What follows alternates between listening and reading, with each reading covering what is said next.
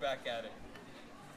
So, abrupt technical / corona difficulties. Our pal Tony had to leave because someone he was in close contact with had fever.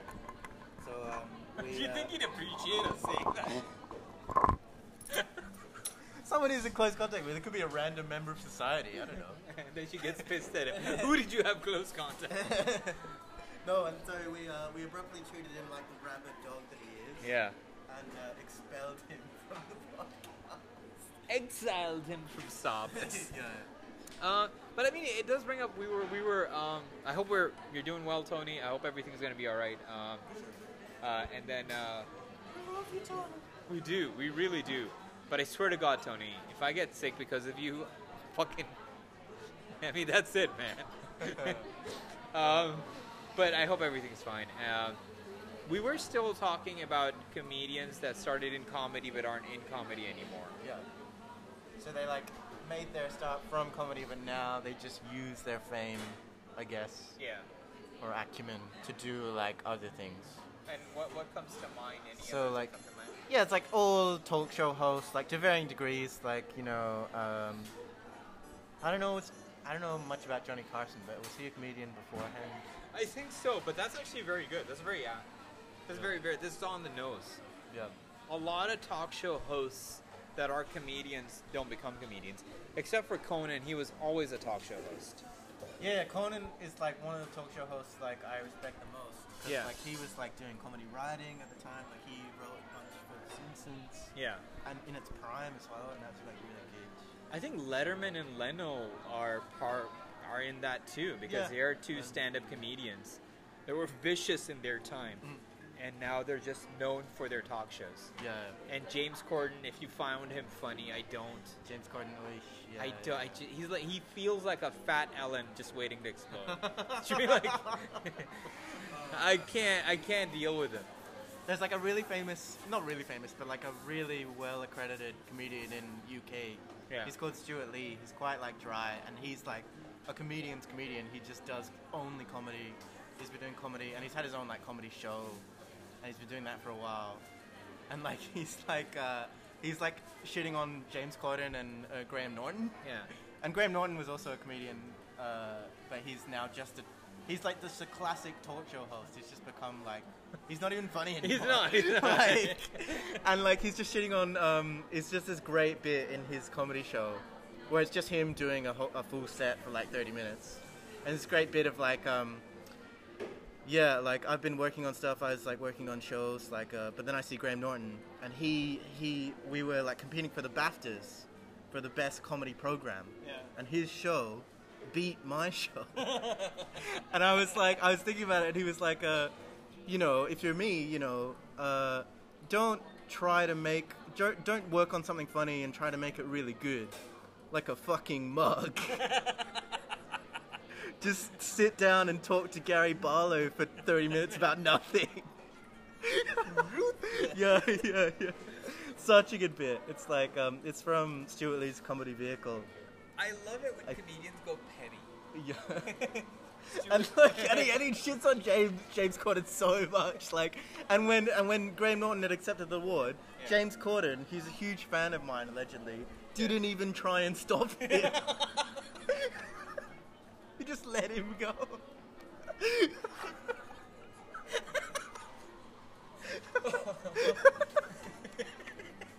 And then like he shits on James Corden so much. He's like, I hear about James Corden in interviews. He's always like, oh, what's your influences? Who's your favorite comedian? To James Corden, and James Corden's always like, oh, Stuart Lee, I love Stuart Lee, he's so funny, he's so great. And then Stuart Lee's like, fuck off, it's such a fucking lie. But he's like, it's like a dog listening to classical music.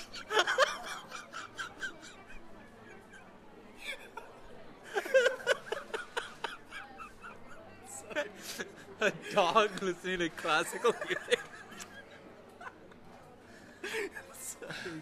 It's so absurd. Two of the most mundane things make the funniest. He's so good. He's got such good bits. Yeah. Oh, dude, there's a brilliance to when a comedian it's petty and he gets to roast somebody. It's so fucking. And then like it comes to a head because like in the comedy vehicle show, like there's this like the way that they break it up is they have like a short interview. Yeah. So it's like Stuart Lee being interviewed by Chris Morris, and he's like deconstructing the bit with him, and he's like, so your bit was Graham Norton beat you out for the comedy award in the BAFTAs, but what you left out was that it was actually the comedy and entertainment award. And then Stuart Lee's like, I didn't know that. And Chris Morris is like, of course you fucking knew that. Don't tell me that you didn't know that. That would have ruined your whole bit if you added comedy and entertainment award. And Stuart Lee's like, yeah, well, undeniably, the Graham Norton show is entertaining. Yeah. It's so good. Dude, I gotta watch this. Yeah. This is like, you know what? I wish Tony was here with his phone because I want to see this now. Yeah. Fuck. There's some episodes on YouTube it's really hard to find because Stuart Lee's like notoriously like, well, not notoriously, but like upstanding. Like he pays all his taxes and like he protects all his stuff really well. So it's really hard to find downloads and stuff. And you kind of feel bad downloading it because you don't want to screw him over. Because he had this bit as well. He's like, it's not even a bit. Like he's just explaining his circumstances. He's like, I hear all these other comedians like Jimmy Carr like dodging their taxes a little bit and stuff, and it's like, I'm gonna have to be sitting here. I worked out. I've done the numbers. I'm gonna have to be sitting here doing comedy well into my 70s, and people start laughing. And he's like, no, that's not a joke. Like.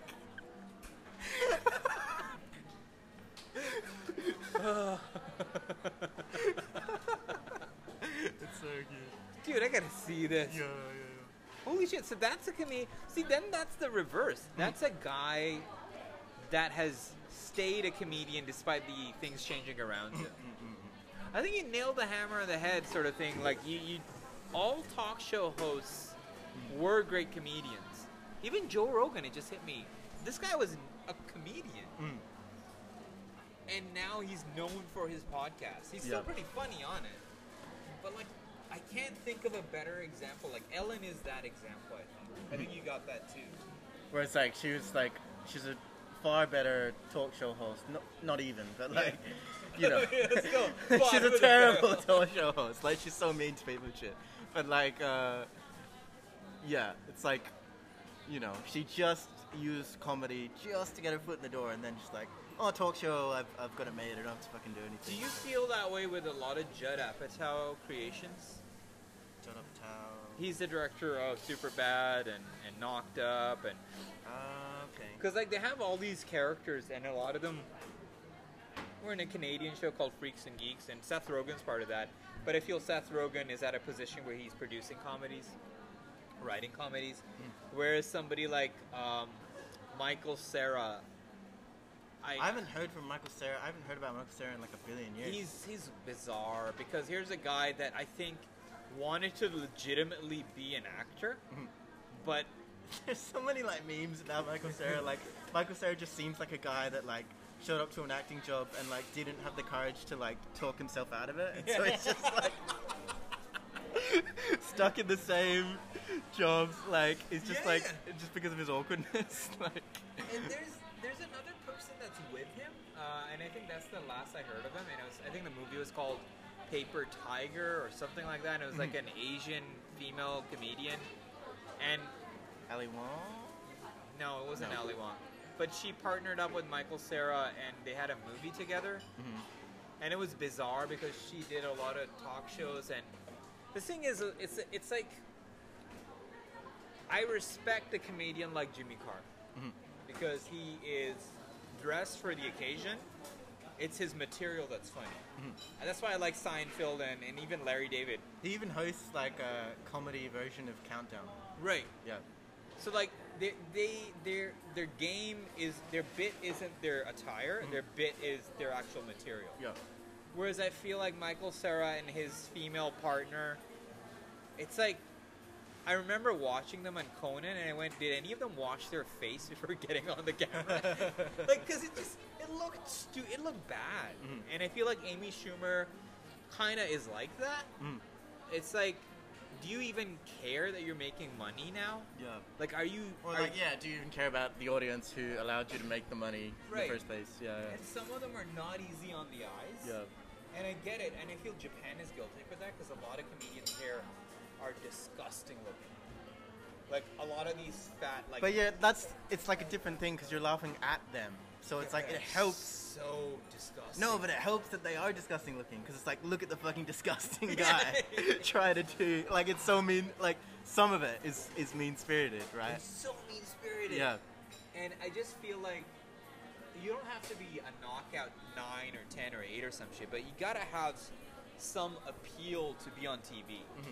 If you and I were on TV, I have to get a haircut. yeah, fuck yeah. You'd be like, I gotta get a new face, shit like that. You'd be like, So you do like the Joker thing, you just like rob someone's face. right onto mine.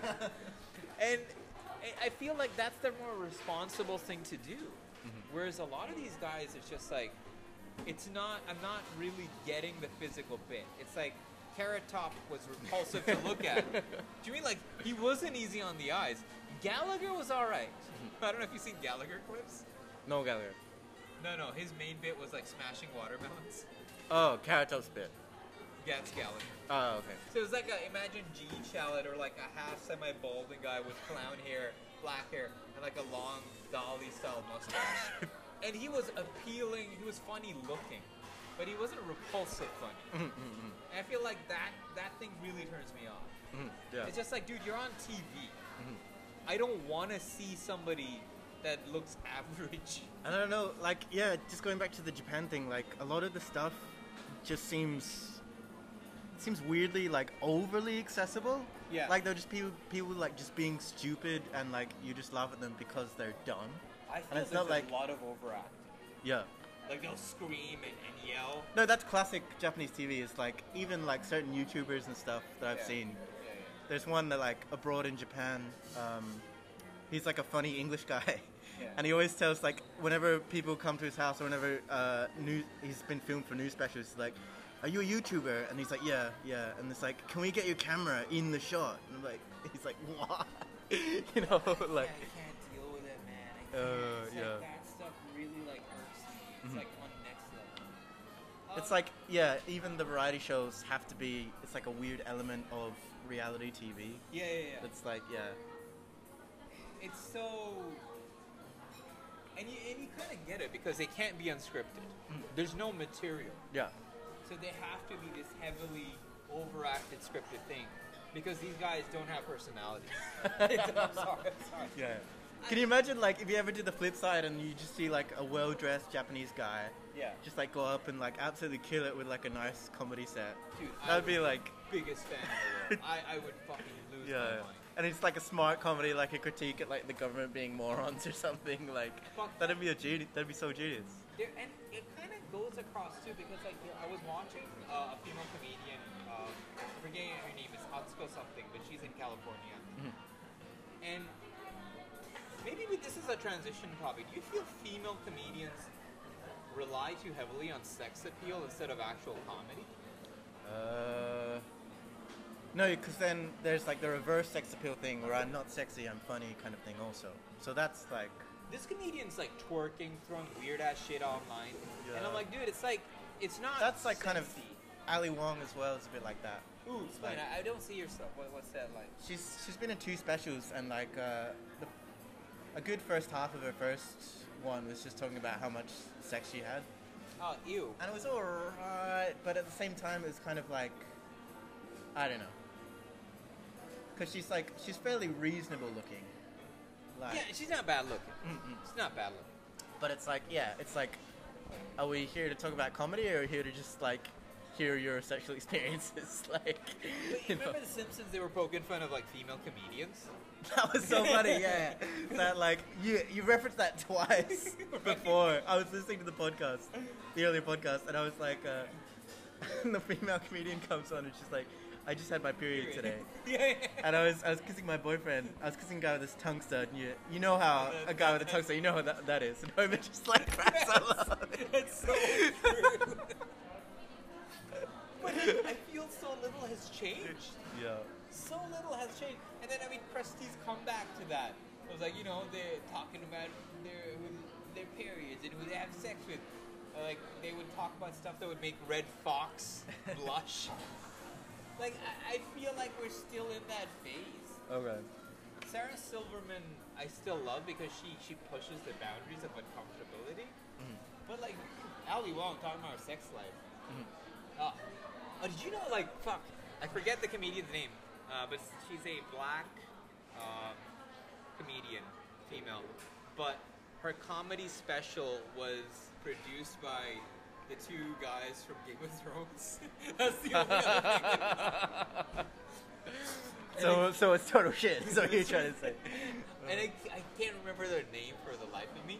But again, that's another comedian that I would look at, and she's unappealing. It's just like she's got like. There was an ad. I think it was a Netflix ad for an upcoming comedy special. It was like a few months ago, but I saw the ad, and like it's the comedian in her dressing room, like getting ready for the show, and like and she's like, it's a black female comedian. She's like, I'm gonna kill it. I'm gonna go out there, and it's gonna be like really funny. And this is an awesome special. And then the camera pans out, and like this guy like gets up from off the floor, and apparently this guy's just been like giving her head or something, and you're just like, what? Like, why have that? Yeah. Yeah. It's like she's like trying to like obviously say, oh, the roles are reversed now. It's like, yeah, but the comedy still has to be funny. Yeah, it'd be funny if Yeah. she actually had a dick. I think that would just throw everything into it. Yeah, just like a massive like Yeah. 10 inch. yeah. A humble 10. They say. Humble 10. But like I don't know, it's just like yeah, I suppose it's true to a certain extent. Like that's why I like Silver Superman is because she doesn't rely on sex appeal. Yeah. She just relies on comedy. Comedy. Yeah. But do you think male comedians are guilty of that too? Yeah, to a certain extent, like male comedians talk about sex a lot, but like, yeah, and like there's certain aging men who can talk about like because they're men or I don't know whatever. Like they're allowed to make fun of like getting older and like anatomy with getting older. Yeah. So that I feel like Louis C.K. was really straddling that line. Yeah. But like, I don't know if you're. I feel like for women, you still can't really talk about. Oh, I suppose menopause can be like construed as funny, like in a joke. But I don't know. Even. Did you ever watch the last Chris Rock stand-up bit? I mean, I've bitched about it before, but there's a very weird moment of sincerity, and it's just not rightly put in because he talks about his sexual preference. He's like, I need like an Asian woman with a big ass who speaks Spanish. I mean, this girl fits the bill. She's just walking by. My God, but it felt very uncomfortable because he talks about his divorce and all this stuff, and it's not like he's trying to give us a lesson. It's just like He's just venting or something? yeah, it's like, dude, you're horny. Fucking don't tell us. Like, it's not like done in jest or in a positive light. There's an air of desperation. Yeah, so there's like that's to be said about like sex and comedy, I guess. Like there's a right way to do it, and there's like a weird way where it becomes creepy and pervy, and there's a weird way where it becomes creepy and desperate. Kind of Yeah. Not creepy and desperate, but like desperate, I guess. You can tell when somebody's joking about something they don't really care about, versus they're trying to joke about it, but it's like fucking, it's bothering Yeah, them. it's eating them up. Yeah. Yeah, I can see that. Oh, I can't stand it. Yeah. I don't. Yeah. If I were to write a joke, I wouldn't. I think I'd stay away from the sexual realm, like my own sexual realm kind of thing, right? I would pepper in my preferences, and I think I would avoid the sexual realm, but I would talk a lot about things that make me happy. Sure. Like girls with big butts and like short skirts, like saluting them. I think I'm okay with that, but never get into the uncomfortable territory of kiss and tell. Yeah. Which a lot of female comedians are guilty of. There's a lot of like, the bits are written as if like it's locker room talk. And ironically, it's coming from a female comedian. the ones that, you know, because women are like, oh, locker room talk and the male gaze is something that's normalized. And to a certain extent, I agree with them. But, like, a lot of these female comedians that turn to sexuality as a crutch, it's pretty locker room-ish. Like, the stuff you described me, that woman getting head, it's pretty fucking bizarre. Yeah. I can't remember their name, but like from what I saw and from what she said, even like disregarding the head bit, Yeah. it didn't seem that bad. Yeah, that's the thing. It's just anything. Well, I mean, those are two really good topics, and this is a rarity. We don't get to have a me and you podcast. What's on your mind? We should do more of these. I know. He's not gonna listen until like a year later, and then he's gonna get pissed. Anything on your mind? I'm stunned because I'm like, I gotta ask you something because this is a rarity. This is really rare. What are we gonna talk about? Like caramel delight, yeah. Caramel delight's good. Good. Caramel's probably my favorite sweet flavor. Really? Yeah. I figured you for a vanilla guy. Oh, I'm vanilla. How do you feel about like? I guess you know what's on my mind these days. Sure. A lot of Bob's Burger stuff. Bob's Burger stuff. I downloaded a lot of episodes. Nice. I bought them legally, legitly. Cool. So I can't believe this show is written the way it is. Yeah, it's brilliant. Like, even you can tell it's like totally different from, because you expect it to be very similar to The Simpsons and Family Guy. Yeah. Because like it's the classic family. Like you expect the dad to be dumb, Yeah. the woman to be supportive and kind of bored. Yeah. But like Linda's completely flipped. Bob's not dumb at all. Yeah. So Linda's like almost like the complete opposite of Marge. Really. Yeah. She's like a dreamer. Yeah. And she's voiced by Like Guy. Marge, yeah, and Marge, yeah.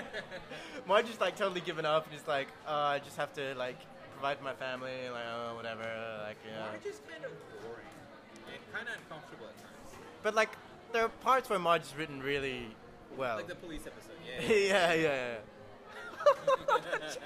There's a joke in the police episode where she's like, she starts, and she's like, I wanna sign up to the police academy. I wanna be a police officer, and everyone just bursts out laughing. Like we kept grabbing. And then at the end of the episode, and the writers even say they have no idea why this is funny. but like the end of the episode, she's like, "There's too much corruption on this force. I'm leaving." And like the writers are like, "We have no idea why." But it's funny. Yeah, it's so funny.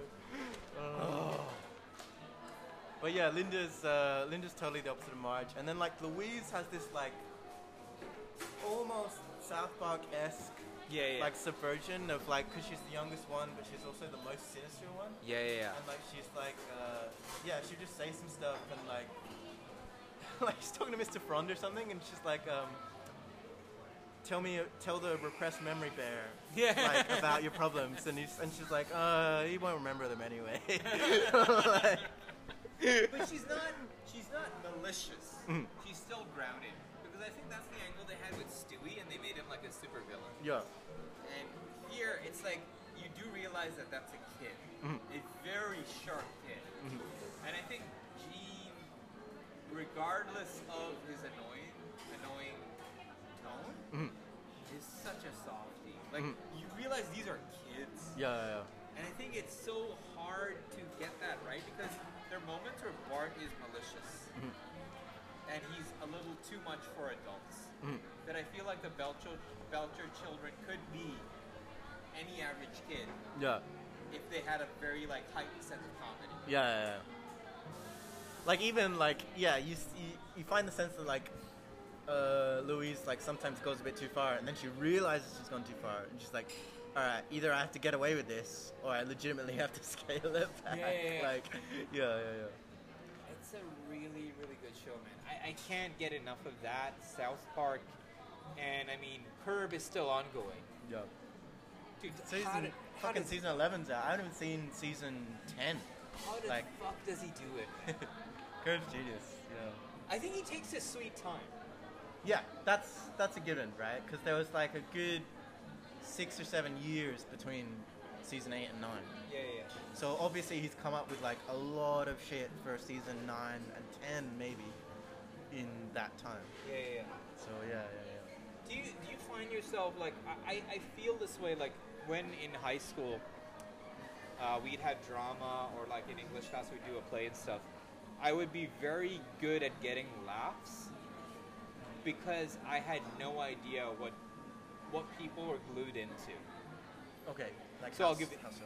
I'll give you an example. This is like when Austin Powers came out, and I had not watched any of the movies, but I'd seen the trailers, and I'd seen tidbits of what it was, and it was weird. You get the feel, like you know when you're watching like a Louis C.K. or a Jimmy Carr, and you know where the punchline's headed. Yeah. So like I knew the type of characters Mike Myers does, and so it was very easy for me to be a clown about it in a play or any kind of drama stuff. And a lot of people thought I was obsessed with pop culture, and I wasn't. I was obsessed with So video games. You were just like, what's his name? Abed. Yeah, Everyone's like, yeah. you're Abed. And it's weird because like that part really hits home because it's just like I found that they found these things funny, and I just took them. Yeah. And I found myself doing that for like almost everything. Like The Matrix was out, I hadn't seen it, but I was very good at predicting what people like to hear. Yeah, I kind of had that too. Like, whenever people have like different senses of humor, I can't really do it as much now because I don't really speak to as many people as I used to. But like, Due to COVID, obviously. if people have like different senses of humor, I could pick up on it and just like match their sense of humor. How do you do that? Does it? I used to think it came from boredom. The more boring summer I've had, like the next year of school, I was on fire. Yeah. There's an element of that. Like, you just want to talk to people, and so you want them to have a good time. You want to have a good time also. So you just be funny together, I guess. Yeah. But then there's like it's like an icebreaker as well. If you don't know them very well, like you just kind of key into what they like, and then you laugh about it. And then, Does boredom fact? What's your creative source? I kind of think boredom is mine like creative source for comedy. Like I am the most boring person at home. I'm just upset or miserable looking. I'm just sitting in the corner. Like Sebastian Maniscalco kind of nailed it. It's like a cat. I'm like a grumpy ass cat. And that's where I get my comedy. Okay. Because like that is me normally. And as I'm so aware of me and the things around me that are annoying me, that when it comes time to act, it's so easy. Yeah. Because I've been going over these thoughts, refining the shit out of them. Where does your source come from? Like, what do you think heightens your comedy? I think I'm mostly like observational. Okay. So like I have to see something. I can think of something funny as well, but like I have to kind of observe something that gives the spark, and then I'll like run with that and like make it bigger and funnier and stuff like that. Like Give me an example. Like that girl with that big butt. No. Shit. Like, I don't know, the premise of the show is like, I saw like a sign for railway police, and I was like, oh, what do those guys do all day? Just like stand in front of barreling trains and like shoot them until they explode. Why do you need a railway police force? Hypersensitive to reality, stuff around. Yeah. Wow. But like, I don't know. Like if I get to a point where I'm just at home too much, then I think I become less funny. The more bored I am, the better I am at my bits. I feel like the more bored you are, you definitely become like, as a whole, I suppose this might apply to everybody, but you definitely become more attentive and receptive to other things. Yeah. So like, because you've got nothing else to do, right? So yeah. So then like the moment you get like some sort of thing that gives you an idea, you're like, oh shit, like I can not be bored now. This is good. Like let's work with this like idea, you know. Hyper aware. I feel like there's an anger bit I love doing, like when I just rant. Yeah. That happens when I'm very like observational. Okay. Like Sure. I get annoyed very quickly. when I'm noticing things around me. Yeah. Yeah. Where does your comedy change? Like, is there a particular vein of comedy you enjoy a lot, doing or thinking it like or writing?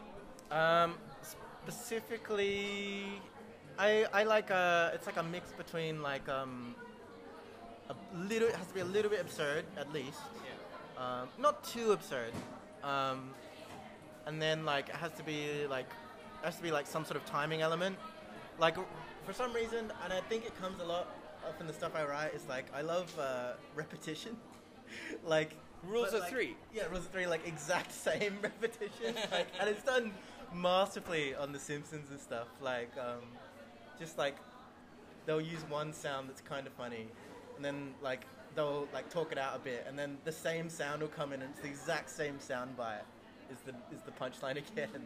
I feel It's like Family Guy does that too. Family Guy probably does it too. Yeah. Yeah. But you do it with more class and style. Like, yeah, I can see that. I think the absurd part really is the thing that gets me. Like, I really am amazed at how absurd your references are, but how appropriate. Yeah. I don't know if that makes sense. Like, I think one of the episodes I referenced is like, I haven't relaxed since Harold Holt disappeared under mysterious circumstances. it's like very absurd. It's very specific, but it forces you to laugh because even if you don't understand the context of it, the absurdity is so off the charts that you can't help but respect it. Yeah. And it's not like a try-hard pull.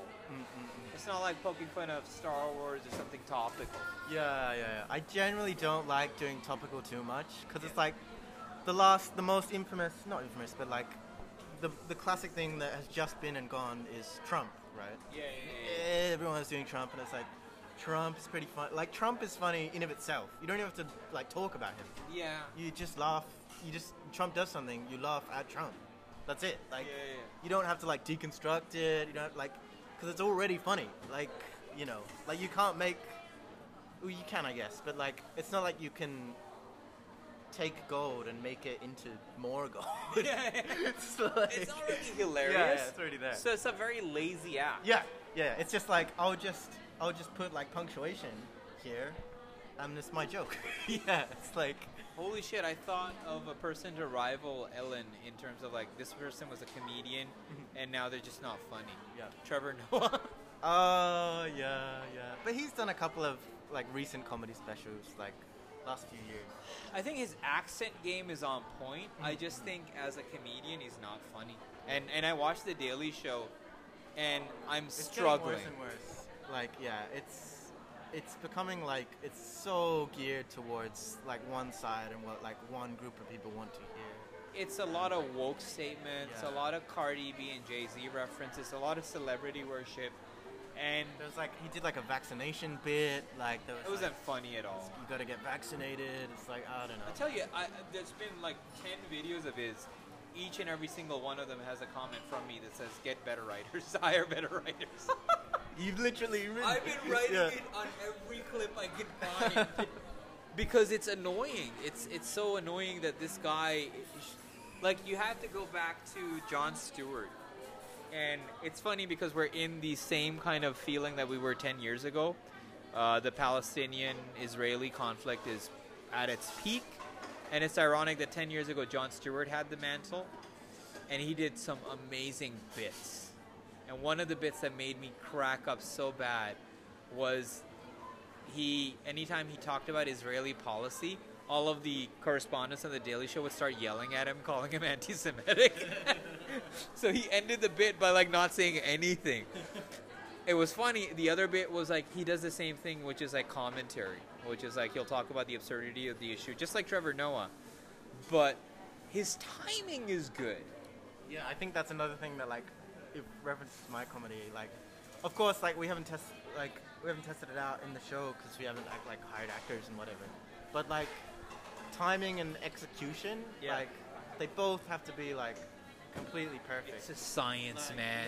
Yeah. Like that's what's so timeless about like the first two and the most famous movies of Adam Sandler. Yeah. It's like Happy Madison, Billy Madison. Happy Biddle.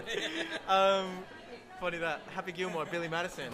His timing and execution is so good. Like it's like you can't match that kind of like. Even if the jokes are kind of like a little bit juvenile, or like a little bit like kind of weird, or not even weird, but like a little bit absurd, a little bit juvenile, maybe even a little bit crass, because the timing and execution is so. You forgive it. Yeah. It's like it's brilliant. Like yeah. I love that. I think that's part of your comedy that I strangely I think I relate to more than anything. Because it's the pause. When we talk about timing, a lot of people tend to think like timing in comedy is like saying the right thing at the right moment. It is, but it's more about holding back. Yeah. It's like knowing the best point, like at what point will be the funniest when I say this. Yeah. Or at what point will be the funniest when I'm interrupted by something. Right. Yeah. And I think that a good example of recent kind of a flop was Trevor Noah talking about the Israeli-Palestinian conflict, and he wanted to make a point about like how Israel's military is, strong, and it's dealing with like civilians throwing rockets or rocks and shit. Okay, so there's like a massive balance, right? And he just pretty much repeated it. Like, he didn't do anything different. Okay. He just repeated what he said, but in his stupid accent. Sure. And that annoyed me because Jon Stewart played a clip of the Israeli, security advisor talking about how Israelis can check on the phone when there's a rocket attack. And then he contrasts that with, like, the Palestinian plight. Oh, he's like, so let me get this straight. The Palestinians get to know that there's an attack coming when they launch a warning mortar shot onto that building. So, a small bombing before the big bombing happens, right? And it's just like, it's absurd, but he walks you through that pause. Yeah. Obviously, the source material is like so dark, right? Source material, like what's actually happening. Yeah. But then contrast that with Trevor Noah, and recently in the last 6 months, he got under fire because he was talking about the Pakistan and Indian conflict. And he's like, well, actually, I heard it was just like they were all going up there, and he did a Bollywood song and dance accent. And it was just like an inappropriate joke because they're in an armed conflict. You just told the audience people died. And then to do a Bollywood, like the joke didn't work. And I thought he would have had a better time putting that joke before you do that, or talking about the absurdity, or bringing in England for how they've messed up those two countries. And it made no sense. Whereas Jon Stewart, did you ever watch the Mark Twain Awards? Where he's talking about Dave Chappelle. Oh, yeah. That timing. It's so good. And like the emotional to funny like timing. He's like, you really think he's thinking about it, and you really think he's like emotional, and then he's just like, then I realized Comedy Central has $5 million, $50 million. It is like, and I want you to know, I treated that money like it was mine. And, he didn't have to. But the timing of him saying that, biting his finger, and then going onto the ground. Even, like, without the build-up, it wouldn't have worked. Like, the build-up, like, was, yeah. It is, can I use a sexual term? It is the ultimate foreplay. And most comedians are just climax. Sure. And I think, like, the real smart one is so good at foreplay. Yeah, because it's all about, like, the build-up and then, like, just the subvert, yeah. Right. The subvert has perfect execution, yeah. Not to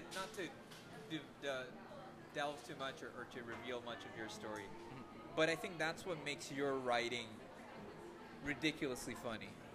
It begins at such a grounded but absurd level, and then it just keeps going insane. And you think it's going insane, you think insanity is written in escalation. But what I find interesting about your comedy is you write insanity as a de-escalation.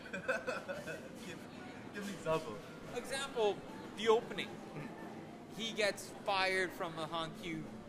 You know, it's already absurd that there's railway police. But like the mundane of people telling him, of walking up to him, like telling him that the bad day. You know, this reminds me of like giving him that. I used to be like you. I used to be like you. Doesn't work. Yeah. That is so mundane. You would think it would escalate in the sense that he goes to JR and it's like roaches everywhere or crazy people. But you write escalation in like mundane levels. And it's so ridiculous because you're like, the boredom that you write is so ridiculously funny. And it keeps getting worse. Yeah. And like, the context for people have no idea. Nat is writing season 1 of a railway police show. And it's about a guy who gets let go of a prominent railway organization. Department. Yeah. And he has to work at like the government-owned loser department. Because in Japan there's like private railway and government-owned. And government-owned, anything is pretty garbage. Yeah. And you think like when he goes to the government-owned part that it would be like, you know, bums pissing or like some weird shit happening or people like mugging him. No, it goes into mundane territory. Like I visualize... Washed up and like just boring and... I visualize one of the visual cues I still have in my mind is when people are talking to him. There's like, you know, remember when people sweep the floor, it's like caution wet floor? I imagine them stacked as it goes on and on. Just like filing on. Because it's just such a sad scene.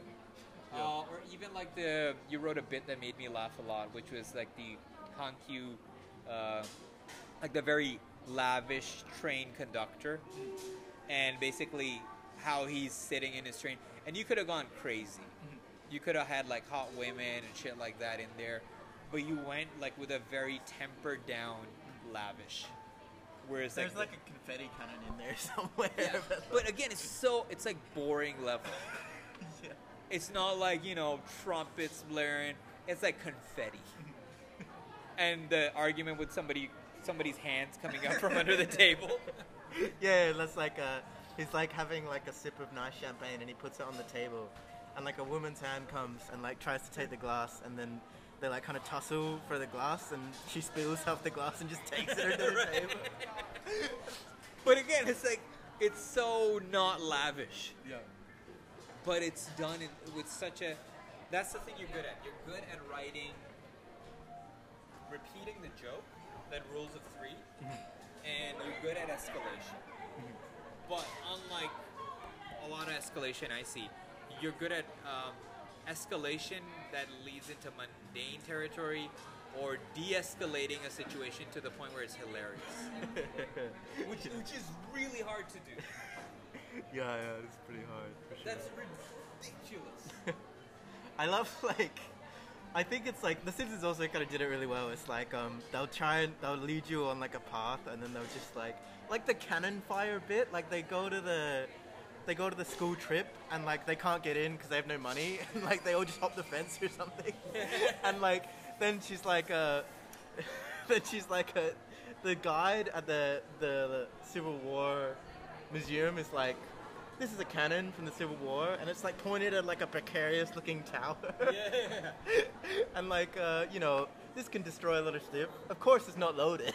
It's just common sense, people. Right? Yeah. That's such a brilliant like de-escalation. Such a good episode. Well, okay, we're on this topic. I think you and I should do like a Simpsons episode.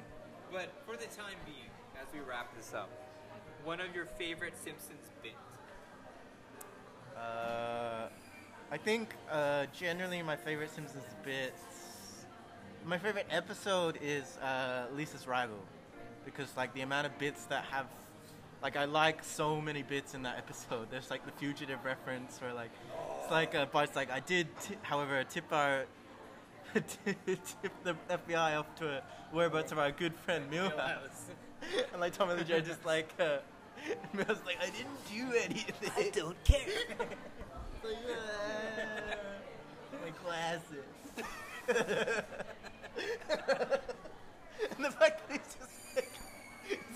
literally in the dam, like fighting for his life, and you hear like my glasses. That's a lie.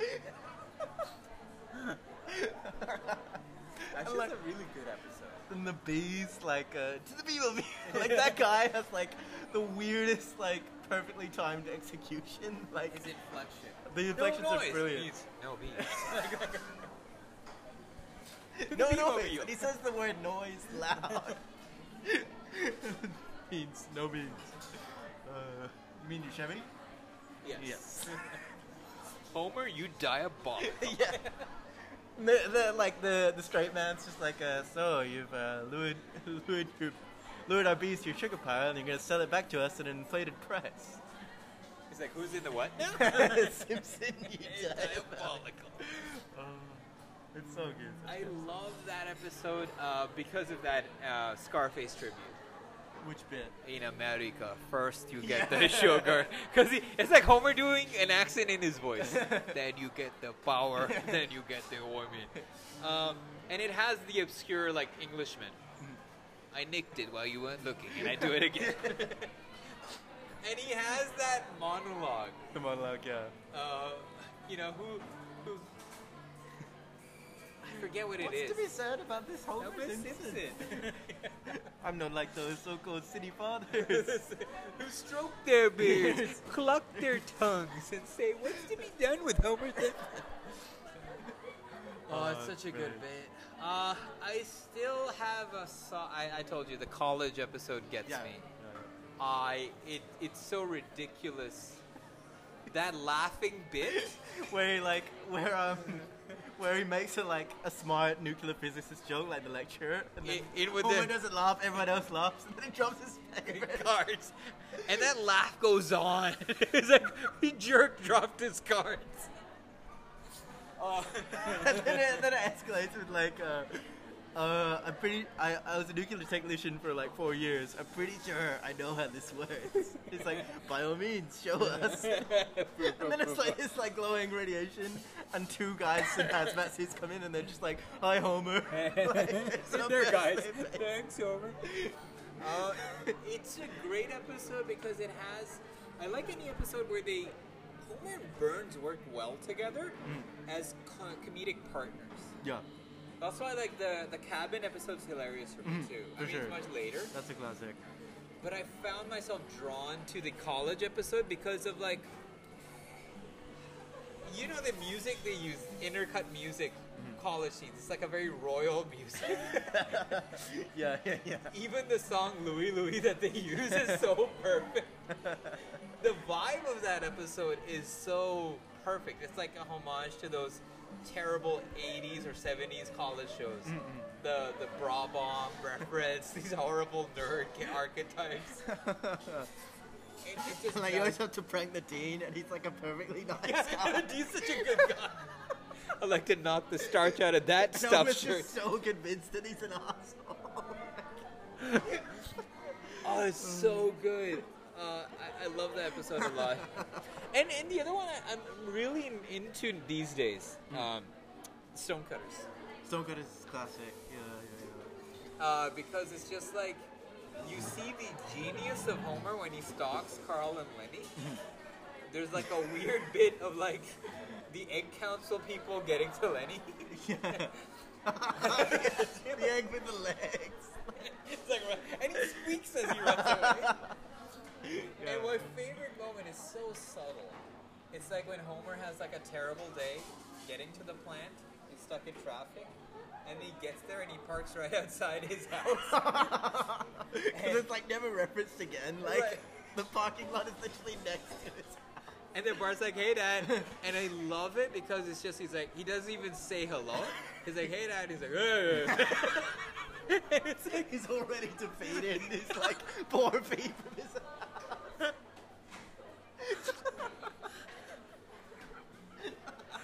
and it's just so good.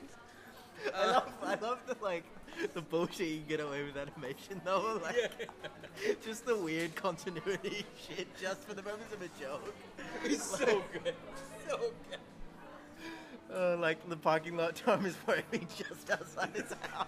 The backyard of the nuclear problem. Yeah. It's so perfect. And the commentary on each of the episodes is genius, and I think with the respects to that, the funniest jokes the writers talk about, for me, is the Krusty episode where he hits the tree and there's a delay and then he pops out and they're like, he's so stupid that he doesn't obey the laws of physics. And I thought that was such a great reference. Yeah. Any others that There is like the Greyhound episode, like where they make there's like a bunch of Greyhound puppies. Yeah. Oh, Mr. Burns. Yeah, and Mr. Burns like sells them all, or like he sells them all to Mr. Burns, or like he gives them all away to Mr. Burns, and like then like of course at the end Mr. Burns has like 20 like prize racing dogs that have won him a lot of money, and like Homer's like in the attic, like smashing the light bulb, and Marge thinks he's hung himself, and he's just like no, and the writers are just like, I just wanted it to look like Homer had hung himself. And then I had to figure out why would he be in that position. And we came up with it, he just bats a light bulb when he's upset. I think that's why it's so great. Because these guys are like, let's go dark, take a step back. Yeah. How do we write that? Oh man. Okay, next episode, Simpsons. Just do it. One-off episode, 30-minute, whatever. We'll do it. Because I don't think we'll be seeing Tony for a while. Oh, that's so mean. It's mid-hotel town for Tony. Hey, Yeah. listen. You gotta do what you gotta do, baby. Yeah. No, but seriously, we hope Tony's good, and we hope those around him are well. Yeah. Chiefly us, you know. Yeah, especially. But especially me. Especially, yeah. That's the thing. I think the later Sideshow Bob episodes, up until where he turns into a good guy and his brother's the evil guy, that stands as one of my favorite episodes. That's still, I think that is the last funny Sideshow Bob episode, is where they have both the Kelsey Grammer stars on the show. I think that's still a funny episode. It's like, it's they still have a good. new one where he's like married and he's got a kid. Yeah, it's weird. And I didn't like it. They kind of, they kind of did they tried to do the subversion of like, you think Bob's evil, but it's actually just, he's a suburban regular guy, and it's like, that's not really a good punchline. It's not really that funny. Like, yeah. And the inane references, I think that's the relatability you have with them. There's absurd and inane references. Like Eudora Welching with the burping. I had to Google her. I was like, oh my god, she was like old, man. Or Rory Calhoun. Rory Calhoun, that was another one that like, the commentary was just like, why are we putting Rory Calhoun in? No one knows who the fuck he is. And a couple of Rory like, Calhoun. Oh, don't put him in, don't put him in. And the writer just like went with it. So good. Because it's like a couple of Rory Calhoun. Even if you don't know who he is, like it's too funny. It flows and it's good. And that's another thing to be said, like even if you don't know if it's a reference. Yeah. The fact that it's still a good joke is if you still laugh at it. Right. Like the Fugitive reference, right? I didn't even know that was a Fugitive reference. And it's like, it's so fucking funny. But it's done. That's actually nailing it. You nailed it. The joke has to stand on its own merit. Yeah.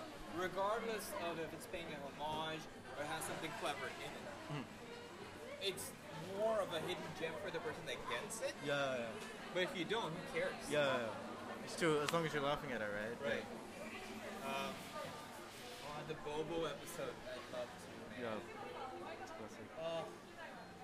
Yeah, let's see. Okay. Isn't he like Apu exploiting like a bunch of Eskimos or something to get like his eyes? We've lost 4 men on this expedition. He's like, you could think of a better way to get ice. I'd like to hear it. It's like he's got his feet. Oh man, that's such a shame though, Apu and Hibbert. I listened to some lines from the new actor for Hibbert the other day, and it just does not hit. Like, dude, he made him a cool character. Why the fuck can't a white guy voice him? It's animation. Yeah. Who gives a shit, man? And it's like you're sacrificing quality just for wokeness. Like, I don't know. I can't stand it, man. I haven't heard of. Is Apu written out completely? He hasn't. I didn't think he was even written out. He's just not in the show. Like, and then they're thinking of bringing him back as another actor or something. So.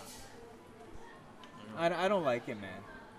I don't like it at all. There's like a. Can I tell you like a preview for my 5th episode? There's like a bit where like I have like a bunch. There's like a speech. The mayor's giving a speech and like. Shit, I was supposed to talk to you about 4. Okay, go on. We can do that after. Yeah. But like. I gotta run. Oh sure. But like 5th there's episode. a bit where like 5th episode where like the mayor's doing a speech like, and he says something that resonates with like people in the audience, and everyone in the audience is like a stereotyped character.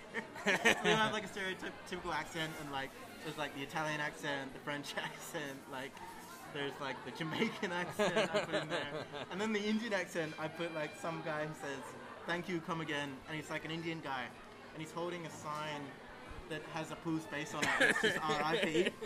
And he's like crying as well, and he's just like, "Thank you, come again." Yeah. So I mean, I don't. I get people are dicks, and like a lot of there's a Harry Kondolamu, I forget his last name. I'm sorry, I'm butchering it. He had a documentary on the problem with Apu or something like that. I get where this is coming from, and I get like you can be a very funny comedian without it. I get a lot of people, dude, but I had that shit thrown at me too. Yeah. Like, you mean like, and I'm sorry, if you're a comedian, then you already have a thick skin. That's the shit that got you where you are. yeah.